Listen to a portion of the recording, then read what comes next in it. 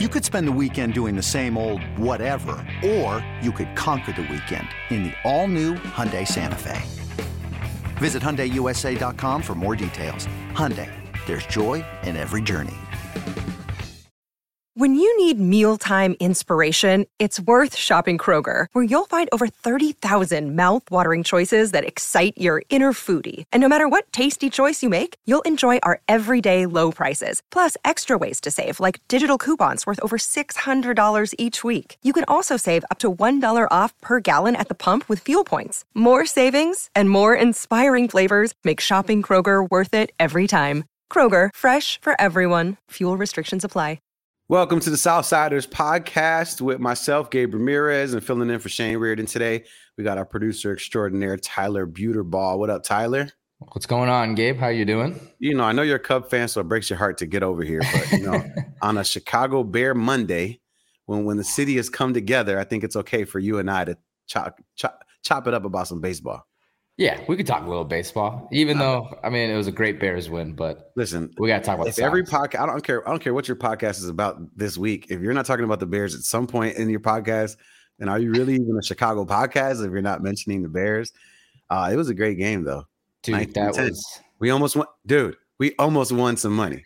Dude, I wasn't fully paying attention to the first half just because I was working my other job, but then I saw your text, and then that was obviously right after I saw Pettis got the touchdown. I'm like, let's go.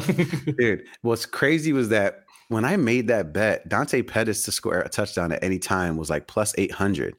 So like that was what I felt the most secure about, because in gambling, it's like, again, whatever you envision, the rest of the world is envisioning, and more often than not, it doesn't happen, right? Because if you're making money on what you envision, then everyone will be a millionaire, right? So it has to be that obscure bet, that thing that's going to be, you know, the one that people aren't thinking about. And Dante Pettis, I said it on the show when you were producing it, so he's a guy that can really get in the end zone.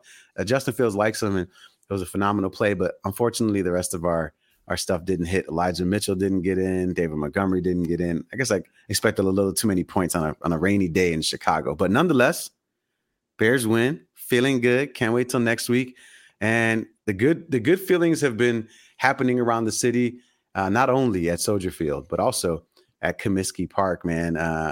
The White Sox sitting 2.5 games out of first place behind the Cleveland Indians after what some would say was a very, very impressive extended weekend in Oakland. White Sox winning 3 out of 4.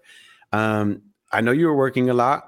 I know you didn't pay attention to this much, so I'll ask you more general questions. The Oakland A's have been a thorn in the side of the Chicago White Sox. So what would you say about a White Sox team that came in on the road and took 3 out of 4 against the A's? I mean, I still take that as a huge series win, despite the A's are not been doing that great this year. And then the biggest take from seeing this series was that Elvis Andrus is playing his ass off. Yeah. And he's been coming in huge for the Sox while TA has been out. And so, I mean, once TA gets back, if they don't keep him in that starting rotation, that starting lineup, that's just going to be absolute asinine. Yeah, it was a little revenge weekend. Obviously, Elvis Andrus played for the A's earlier in the season, but you know, when you're talking about his 4-game stretch on Thursday, he was 2 for 5.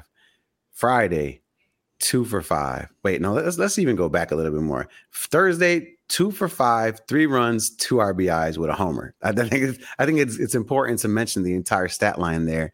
Then when you're talking about Friday's game, 2 for 5, 2 RBIs with a beautiful double, crucial double just to extend the lead there. And then on Saturday, 2 for 5, 2 runs, 3 RBIs with that home run. And then, of course, yesterday, which he went over 3. But don't you feel like it's so hard to sweep a team? You know what I mean? One, you got different pitchers, and it's like these guys are grown men that have pride, right?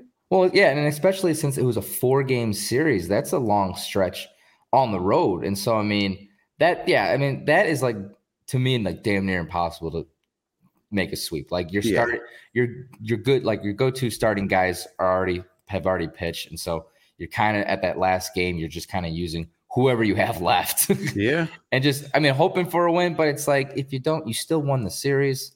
So, I mean, and the other thing is this, right? You can't put up 10 runs every game. It's just not going to happen, right? You can hope for it. You can want it, but you can't. And in the final outing on Sunday, Johnny Cueto, man, it's like, isn't it funny how a guy can pitch so well, and even if he has a shit game, that one-off, that outlier, you don't care. You're just like, yeah, bro, you get a pass. Like you can have a bad game. It's matter of fact, you have 2-3 bad games, maybe not towards the end of the season, but in accumulation, you know what I mean? Yeah, no, I honestly nearly forgot that Cueto was on the mound in yesterday's game, and you wouldn't have thought of it because he's been pitching so good. But it's just like, I mean, you guys still won the first 3, so it's like, you don't even think anything of it, like just like you said, and it's like you just kind of brush it off. You're like, it's okay, Johnny, you can take an off day. And he's had some amazing quality starts as of late, but of course, Sunday in the bottom of the 5th, took its toll. I mean, he held the A's to 1 run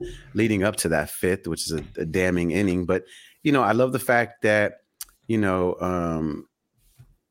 was able to fight through it. Right, Cody Thomas gets on with the single, then Christian Pache gets another single.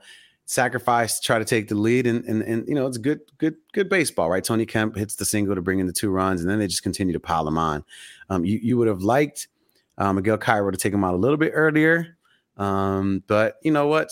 He's been battling all season long. I mean, this is exactly what Johnny Cueto does, right? He goes deep into games. He gets himself into some situations, but he could pitch his way out. And again, I don't think anyone is upset at what they've seen so far from Johnny Cueto. And again, 3 out of 4, winning 4 out of your last 5, taking 5 out of your last 7 from Seattle 5 out of your last 7 from Seattle and Oakland. I mean, it just says a lot. And what do you think? I mean, obviously, I love hearing your perspective on this because you're the North Side fan here. When TA comes back, what do you think the plan of action should be when it comes to the carousel that will be the Chicago White Sox infield?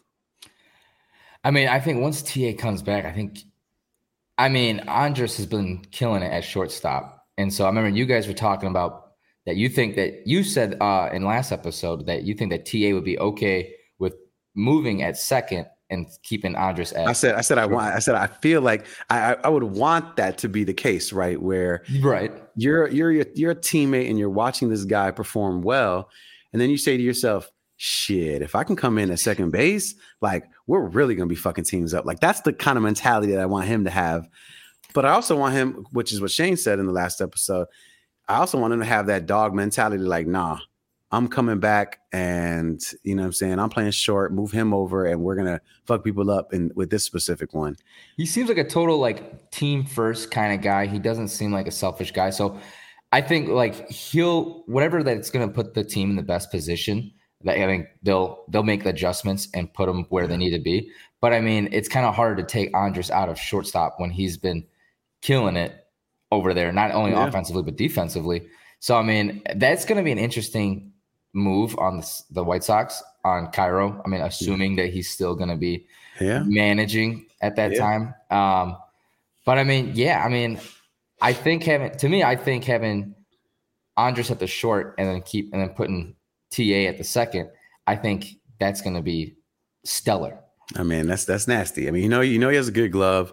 I think it also takes some pressure away from Tim Anderson, right? I think sometime at the beginning of the season, he felt it, right? He had a ton of errors to start the year off, and people were kind of coming down on him, and he was, giving excuses, saying, "Hey, man, I'm still learning the position. I'm still, getting my reps out here." And if he were to go over to second, not for the long run, right? He's still our shortstop of the future. He will be there in that position. But in the short term, to take some pressure off of him defensively and allow Elvis Andrus to still be that leader in the infield. You've seen it. He got Moncada smiling. He got Moncada dancing at third base. You got Romy Gonzalez, a rookie. He instilling some confidence in him, right? Being that guy that he can pair with in the middle infield. And of course, Jose Abreu, he's a fun guy. So when he has somebody else to bounce that joviality off of, I don't even know if that's a word, but that sounded good. I'll put it in the vocab. Yeah, right. If he can have someone to bounce that off of, I mean, obviously it does well for the team. So it'll be interesting to see where Tim Anderson comes in. Now, Bob Nightingale, tweeted out yesterday that the Chicago White Sox all-star shortstop Tim Anderson is scheduled to see a hand specialist Tuesday, tomorrow, which should determine when or if he can return this season. I thought it was all but a certainty that he would return this season, unfortunately. That's what I thought last time I heard about it. So now it's just straight up questionable. We don't know what could happen at all. So, I mean, they're going to determine whether or not he'll even be able to return this season. Obviously, Tim Anderson originally injured on August 7th, got that torn ligament in his left hand.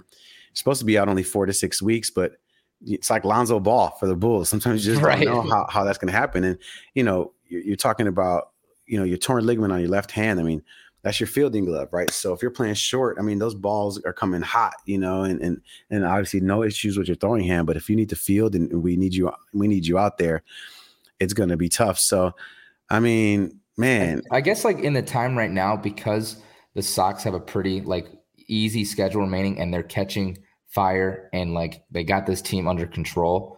I think it'd be, I mean, I would be a little less concerned now because of how the Sox are playing, you don't really need TA at the moment. But as long as they make sure that he's back for playoffs, knock on wood, Sox make the playoffs. Then I mean, that I feel like we should really start raising concern. I mean, listen, if the Sox can get to the playoffs and he's there, obviously that's going to be a huge, huge lift for the Chicago White Sox. Now, are you a big World Baseball Classic guy, Tyler? I mean, I'll tune into it if I see it, but I mean, I'm not like. Well, TA is going to be on that team, so it'll be, his injury is going to affect that as well to see if, he's going to be able to play with Team USA. But, I mean, he's a gamer. I like that he's playing. I think it's always good when you get to play with guys that are, all-star type level, because then it kind of, it's like Zach LaVine. I keep bringing that every time I talk about basketball. Zach LaVine, when he went to go play with Team USA, right? When you're in the same room in the same court as Kevin Durant, some of the best players in the world, and you get to see their work ethic, you get to see how they perform, you get to see how serious they take the game, and that rubs off on you, which then in turn rubs off on your teammates because they get to see that level as well. So it's going to be interesting to see what happens with TA. Hopefully he can get back, and hopefully Miguel Cairo can continue to make some great decisions. If you like what you're hearing, make sure you subscribe to the Southsiders podcast. You should download the Odyssey app. Make sure you hit your reminders so that you can find out when new episodes pop out with myself, Shane Reardon, and of course, Tyler Buterball.